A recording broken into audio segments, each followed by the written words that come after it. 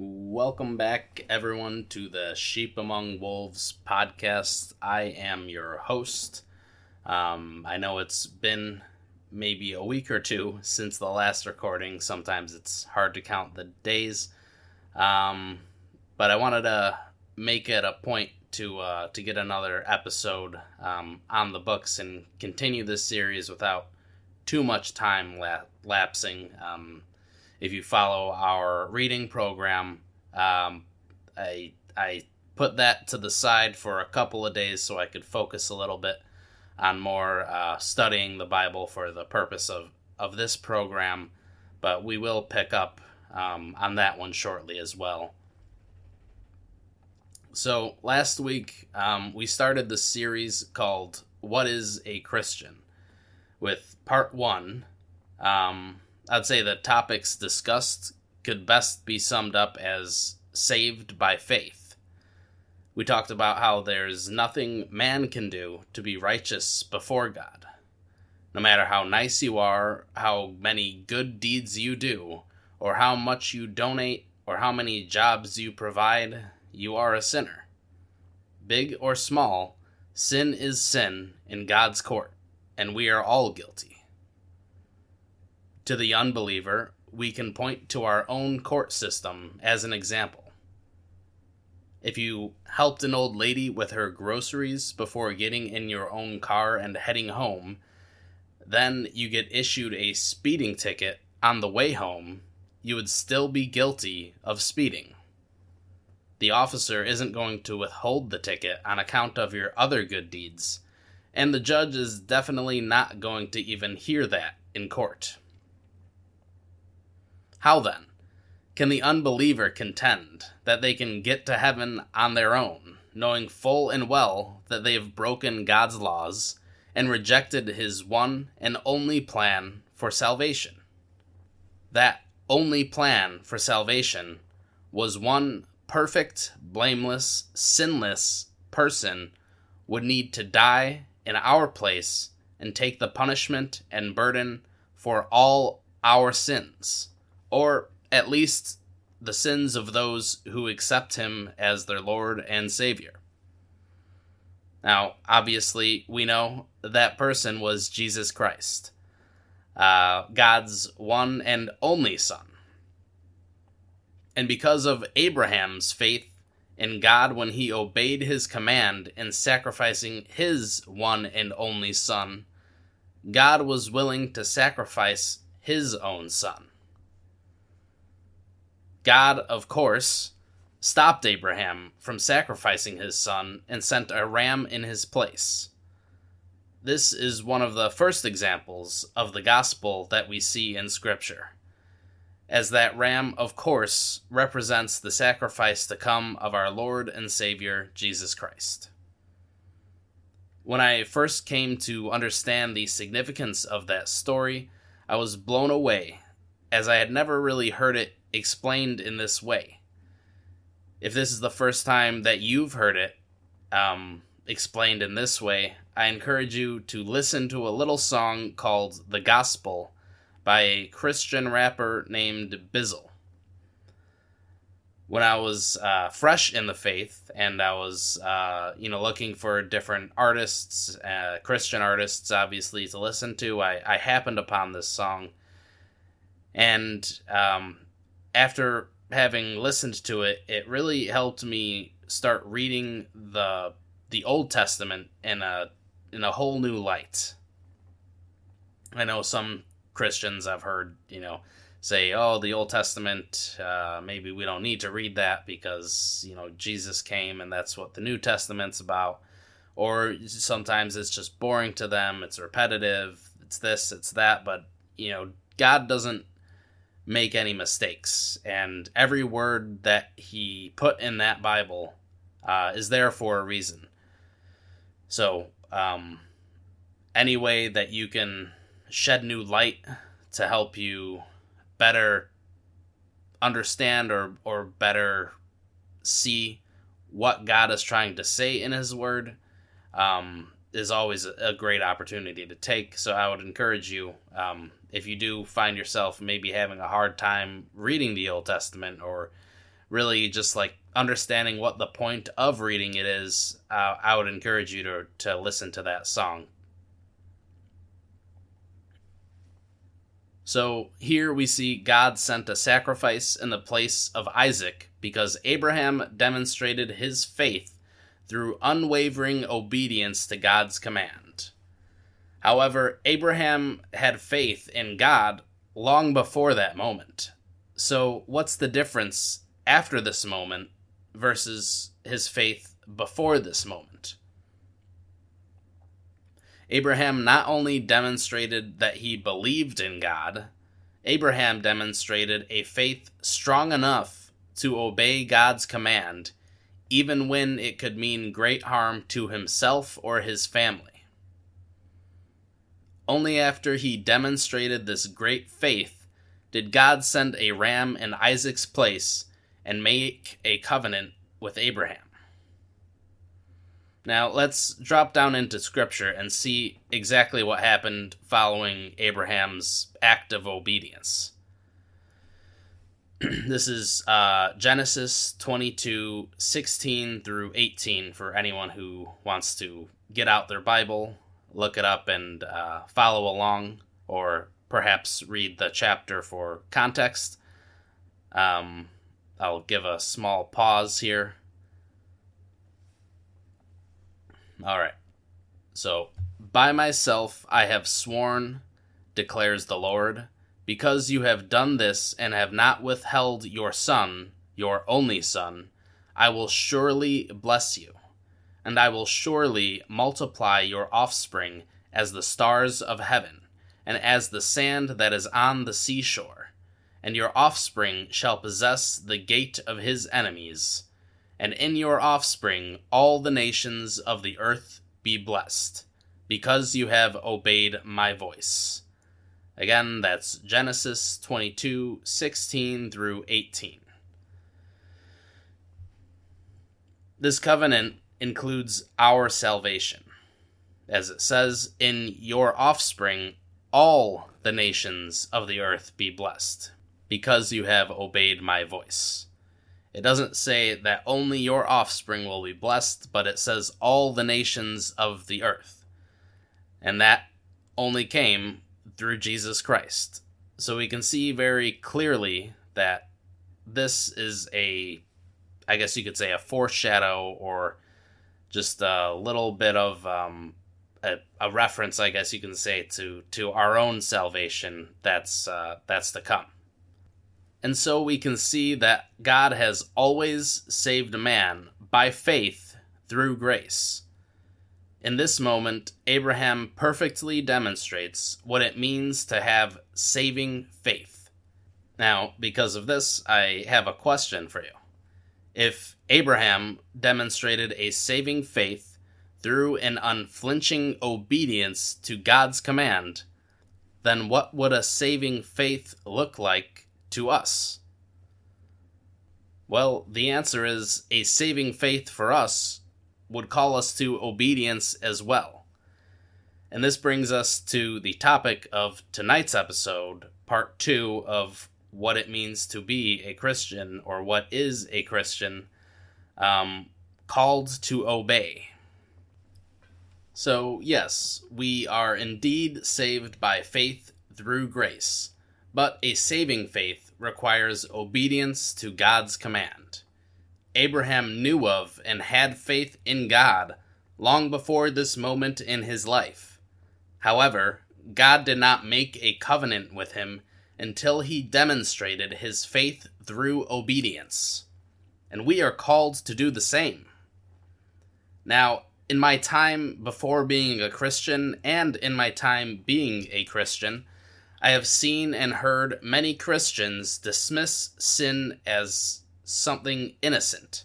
Many Christians believe that Jesus loves them and God created this world for them to just live it up and have as much fun in the playground as they can. And that Jesus was sent to allow them to have fun however they want and not worry about the afterlife because he died for their sins. Let me be very clear. Jesus did not die for any of the sins of the person who believes in this false doctrine.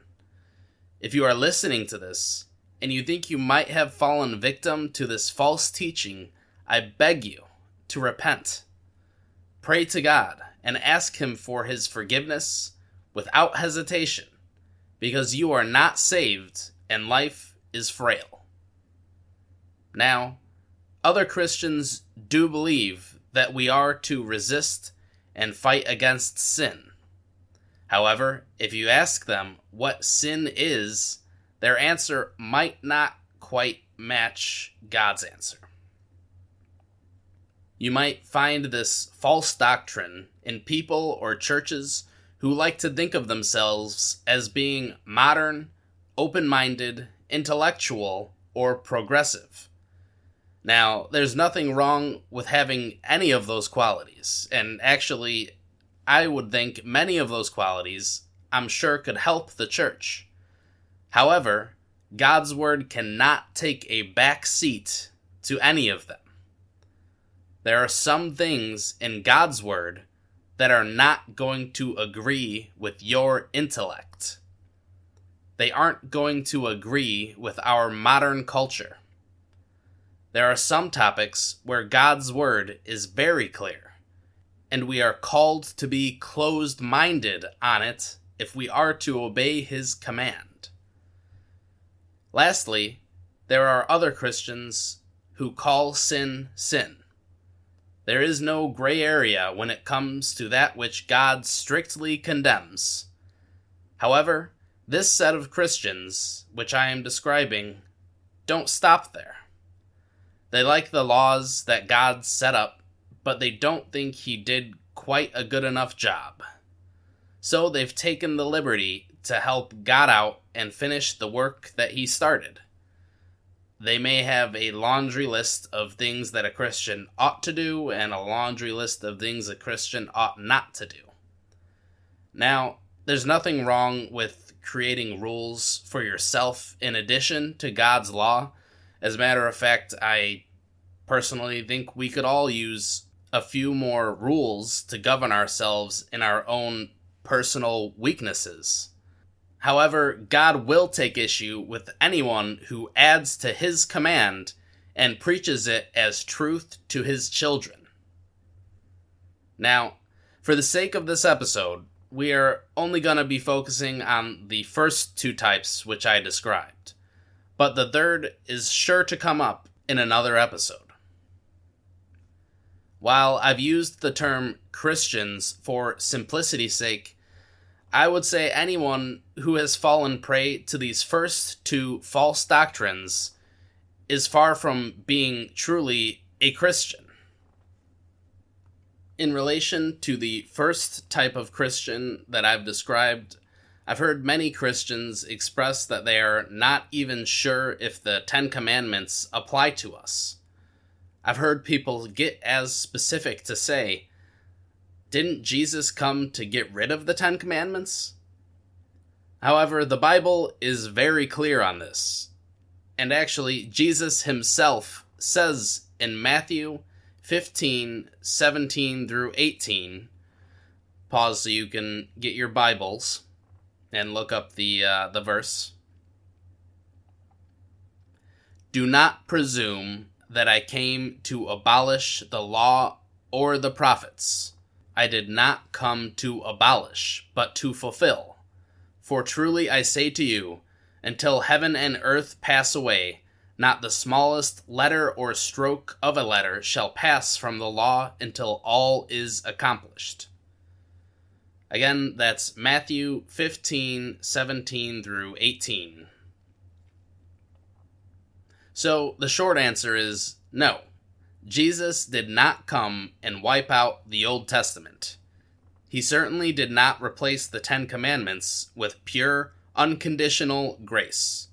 Yes, salvation is free, but it does have requirements at the same time. I said it once already today, but I will say it again.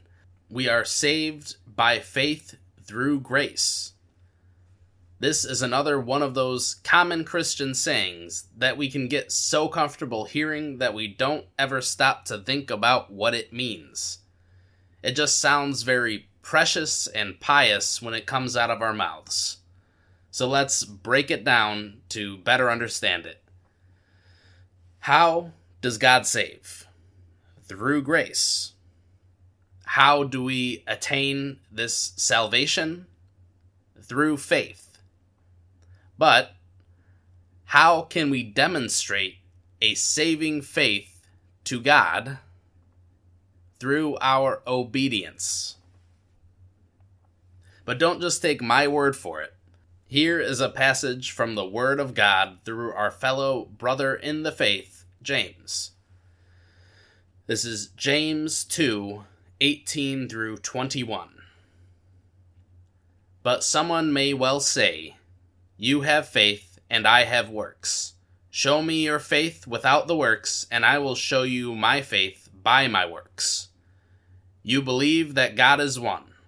You do well. The demons also believe and shudder. But are you willing to acknowledge, you foolish person, that faith without works is useless?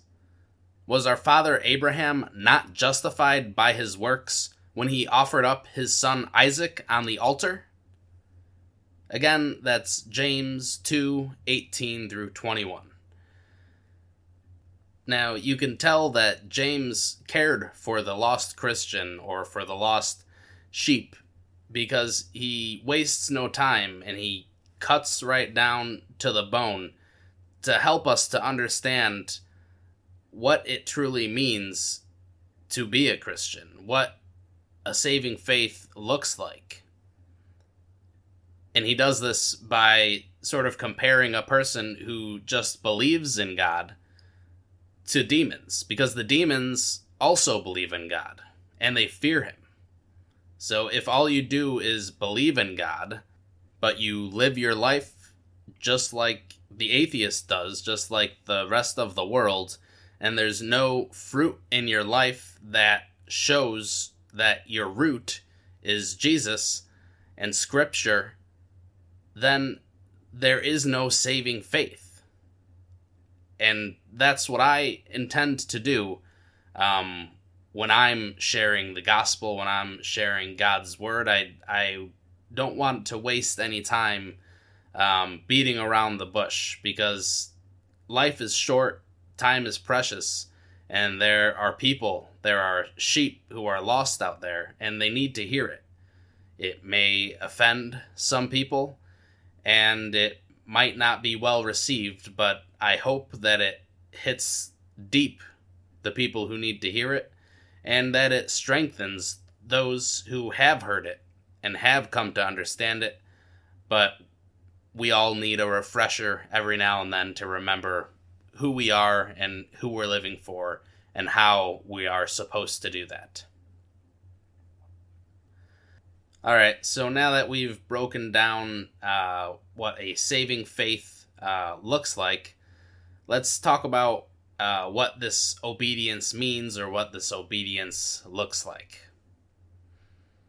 Now, I said this earlier, the phrase, obey God's command. But this is, again, one of those phrases that just sounds very great and very pious when you say it. But it's also very vague. It doesn't have a lot of, if you ever heard of SMART goals, you wouldn't get an A+ for making this as your New Year's resolution for a SMART goal, because there's nothing really to it. I'm gonna obey God's command this year. It's great, and you should, but we need to fully understand what that means if we're actually going to act on that desire or that promise that we're making to ourselves. So if you're new in the faith, or you haven't read your Bible that much, perhaps you're new to the church, or perhaps you've spent years in the church but only minutes in your Bible, this is what we're gonna break down here, is what it really means to obey God's command. Now, to fully understand it, obviously we need to read our Bibles. This is one of the reasons why it is so important for us as Christians to read our Bibles. I'm sure you hear your own pastor saying it. I'm sure you hear people, maybe even people on social media who you follow, if they're Christian, say it too. And maybe that's another one that that we say all the time and we don't take it to heart, or we don't put it into practice. But I can't say it enough. If you're not reading your Bible, then you're not really having a relationship with God, because you're not listening to him. You might pray and you're just talking to him, but any good relationship, there's talking and there's listening and there's action. So the Bible, for instance, the Bible isn't something that we read once and, all right, we read it. That's it. I can put it down, check that off my list. I don't have to do that ever again for the rest of my life. The Bible is not a book like that. The Bible is something that we should strive to have written on our hearts. We should strive to have it memorized. Now, that would be pretty difficult to have the whole Bible memorized, but we should at the very least be reading it daily, and be reading it at least once every year. I mean, read it time and time and time again, and every time it's gonna be different. Every time there's gonna be something different that sticks out to you. So it might be the same book that you're reading, but depending on the season that you're going through, it's going to provide a new value to you every time you read it. So read your Bible. After all, God's command is found in his word. How are we going to obey it if we don't even know what it is? Now, there are many teachings and stories and principles developed throughout the Bible where God not only reveals his character to us, but he reveals to us what he expects from us and how we are to live our lives. To cover the whole topic of what is God's command, one would need to cover the whole Bible, and that's too extensive for this episode, or really for any sermon for that matter. You'll just have to go and read it yourself, and do it many, many times. God's word is vast, and his wisdom is never-ending. No matter how many times you read the Bible, you are not going to fully comprehend every single part of it. That's just how it works. I don't make the rules. So for the sake of this episode, let's just talk about the foundation of morality which God set forth for his people in the Old Testament, which, by the way, Jesus did not abolish. And start with a verse from the New Testament, Galatians 3:24. The law was our tutor to bring us to Christ that we might be justified by faith. Perhaps one of the greatest purpose the laws God gave Moses was to prove to us that we are sinners, to act as a mirror in front of us, to show us how unrighteous we are, and that we cannot live a life that makes us righteous before God and worthy of entering his kingdom. The law is what brings us to recognizing that we need a Savior, that we can't do it on our own.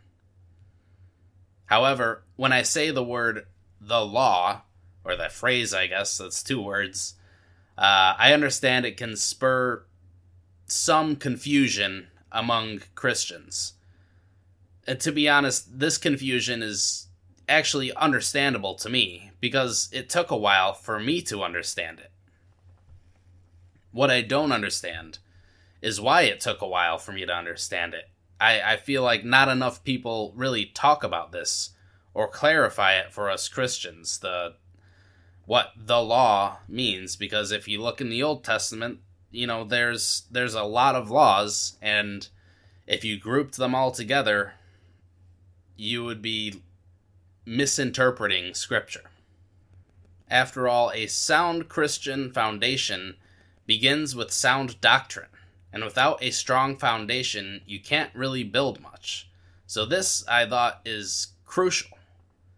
Personally, I believe that the law and sin are the first two topics any Christian new to the faith should be taught about. As a matter of fact, they're also the two primary tools we should be using when attempting to evangelize to unbelievers.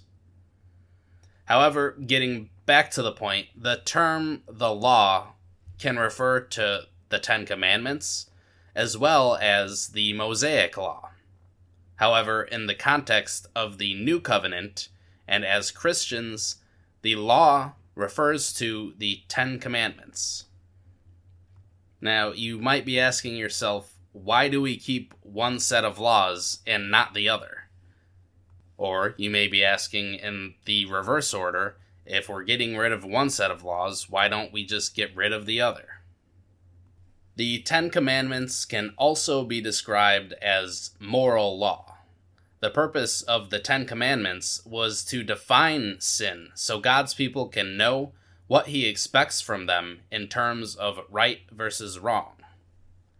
However, Mosaic law can be described as ceremonial law, ordinances, or sacrificial law. The moral law deals with defining sin, whereas the sacrificial law deals with what the sinner must do in order to receive forgiveness when the moral law is broken. For instance, when an Israelite sinned, they would then bring an offering to atone for their sins and receive forgiveness. Of course, the offerings and sacrifices provided by the Israelites isn't what actually cleared the debt of their sins.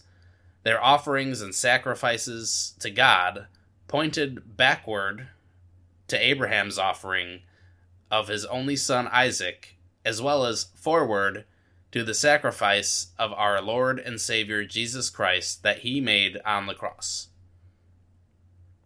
Obviously, we know when He did this, that is what paid the debt for the sins of all who accept Him as their Lord and Savior, which again is exemplified in Genesis 22:18, and in your offspring all the nations of the earth be blessed because you have obeyed my voice. That very first offering Abraham made points to the Lamb of God being offered up as a sacrifice for our sins. And so, by obeying God's command, although Jesus had not yet come and died for anyone's sins, Abraham and his descendants could attain salvation by obeying the ceremonial law and offering sacrifices in faith of what their sacrifices were pointing to, Jesus Christ. Therefore, when Jesus came and died for our sins, there is no longer a need for ceremonial law. Now, we attain our salvation not by pointing to the Lamb of God who takes away the sins of the world. We attain our salvation directly through Him. And so, the ceremonial law is no longer relevant, but the moral law of the Ten Commandments, which defines sin, is an eternal law which can never pass away. If you were confused or unclear on this topic before, I truly hope this helped cleared it up. It is a topic that I wish I fully understood much earlier in my walk. And so, the Ten Commandments established a moral law not only for the Israelites, but for the Gentiles as well, you and I. Whether you believe in them or not, they are there, and all mankind will be held to that standard on Judgment Day. If you don't have a Savior who interceded on your behalf when that day comes, you will be found guilty, denied entrance to heaven, and spend eternity in a fiery, painful, godless turmoil. So, while it takes a true relationship with God through prayer, talking, and reading His Word, listening, to fully grasp His character, The moral law, also known as the Ten Commandments, is the best place to start. And if we are striving to obey God's command, we can begin by obeying the Ten Commandments. Or, if you find that you identify with one of the first two groups of Christians I described earlier, we can begin by reading the Ten Commandments and searching our hearts for ways that we have disobeyed or are disobeying them in our lives. Then we can repent and ask God to forgive ourselves for disregarding His moral law as just some old guidelines for the Israelites. Lastly, we should memorize these commandments and have them written on our heart to keep us from transgressing them, and for bringing us to rapid repentance if we do transgress one or more of them. In case you haven't heard them in a while, let's go over them briefly here. Number 1, you shall have no other gods before me. Number 2, you shall not make for yourself an idol or any likeness of what is in heaven or on earth, beneath or in the water under earth. You shall not worship them nor serve them, for I, the Lord your God, am a jealous God, inflicting punishment of the fathers on the children, on the third and fourth generations of those who hate me, but showing favor to thousands, to those who love me and keep my commandments. You shall not, number 3, you shall not take the name of the Lord your God in vain, for the Lord will not leave him unpunished who takes his name in vain. Number 4, remember the Sabbath day, to keep it holy. For 6 days you shall labor and do all your work, but the 7th day is a Sabbath of the Lord your God. On it you shall not do any work, you or your son or your daughter, your male servant or your female servant, or your cattle, or your resident who stays with you. For in the 6 days the Lord made the heavens and the earth, the sea and everything that is in them, and he rested on the 7th day. For that reason the Lord blessed the Sabbath day and made it holy. Number 5, honor your father and your mother, so that your days may be prolonged on the land which the Lord your God gives you. Number 6, you shall not murder. Number 7, you shall not commit adultery. Number 8, you shall not steal. Number 9, you shall not give false testimony against your neighbor. And number 10, you shall not covet your neighbor's house. You shall not covet your neighbor's wife, or his male slave, or his female slave, or his ox, or his donkey, or anything that belongs to your neighbor. Now, some of these might sound simple to keep, and others may be more difficult.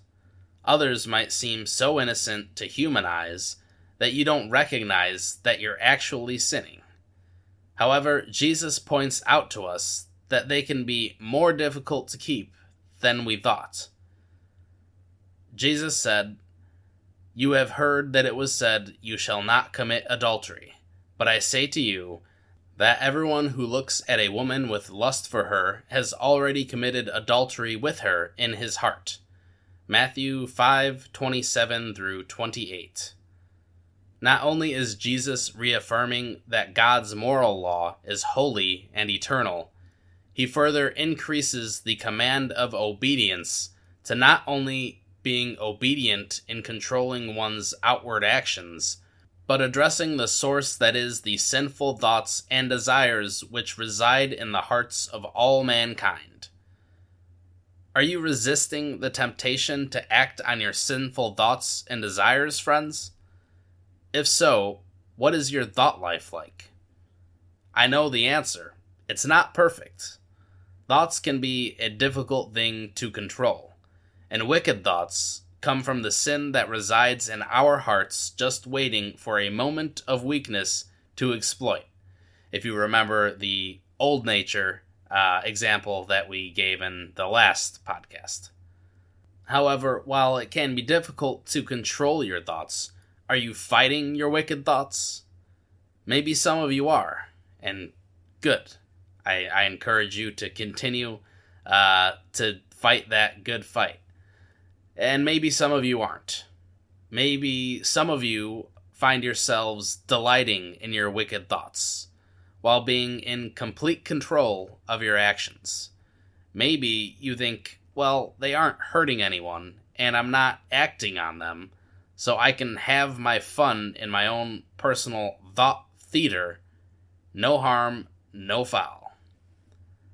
Let me tell you, if you are permitting sinful thoughts to swim in your being, the day of weakness will come when you act on them, and they won't seem so innocent and harmless anymore. And even if your wicked thoughts never lead to a wicked action, they will be put on display in the day of judgment. For God knows you and your life inside and out. God sees your actions and your heart.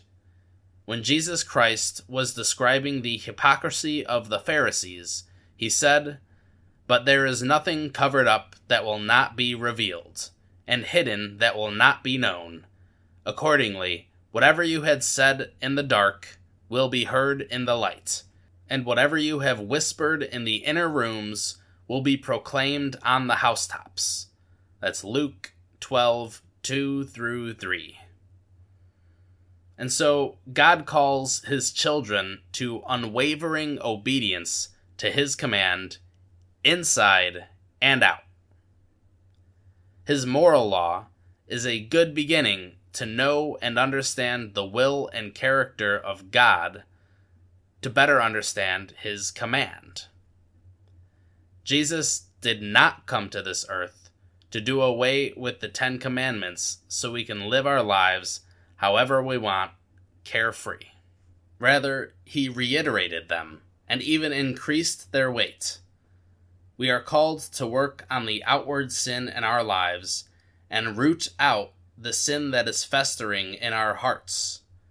We can only achieve this with an unflinching, Abraham-esque obedience to God's command, with a faith just as strong. My question for you is, have you answered this call to obedience? Was it a yes or was it a no? If it was a yes, was it with enthusiasm or was it muttered begrudgingly? Oh, Christian friend, to love the Lord in all his ways, commands, and statutes should bring us to not only obey them, we should want to obey his command with a joyful, exuberant zeal. If you've searched your heart and you've found you've come short of this, if you are struggling to fight the sin in your life, if you've identified with Christian 1 or Christian 2 in this episode and you want to make a change, Christian friends, I want to leave you with this verse to help you in your walk with God through a broken, deceitful world. And if you want to turn to your Bibles, the verse I will be reading is Psalms 119, 9-16. How can a young person stay on the path of purity? By living according to your word. I seek you with all my heart. Do not let me stray from your commands. I have hidden your word in my heart, that I might not sin against you. Praise be to you, Lord. Teach me your decrees. With my lips I recount all the laws that come from your mouth.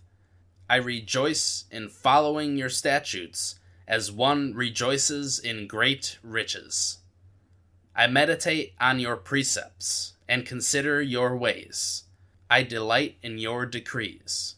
I will not neglect your word. Thank you for tuning in for some virtual community. That is it for this episode of Sheep Among Wolves. Until next time, may God richly bless you, my dearly beloved.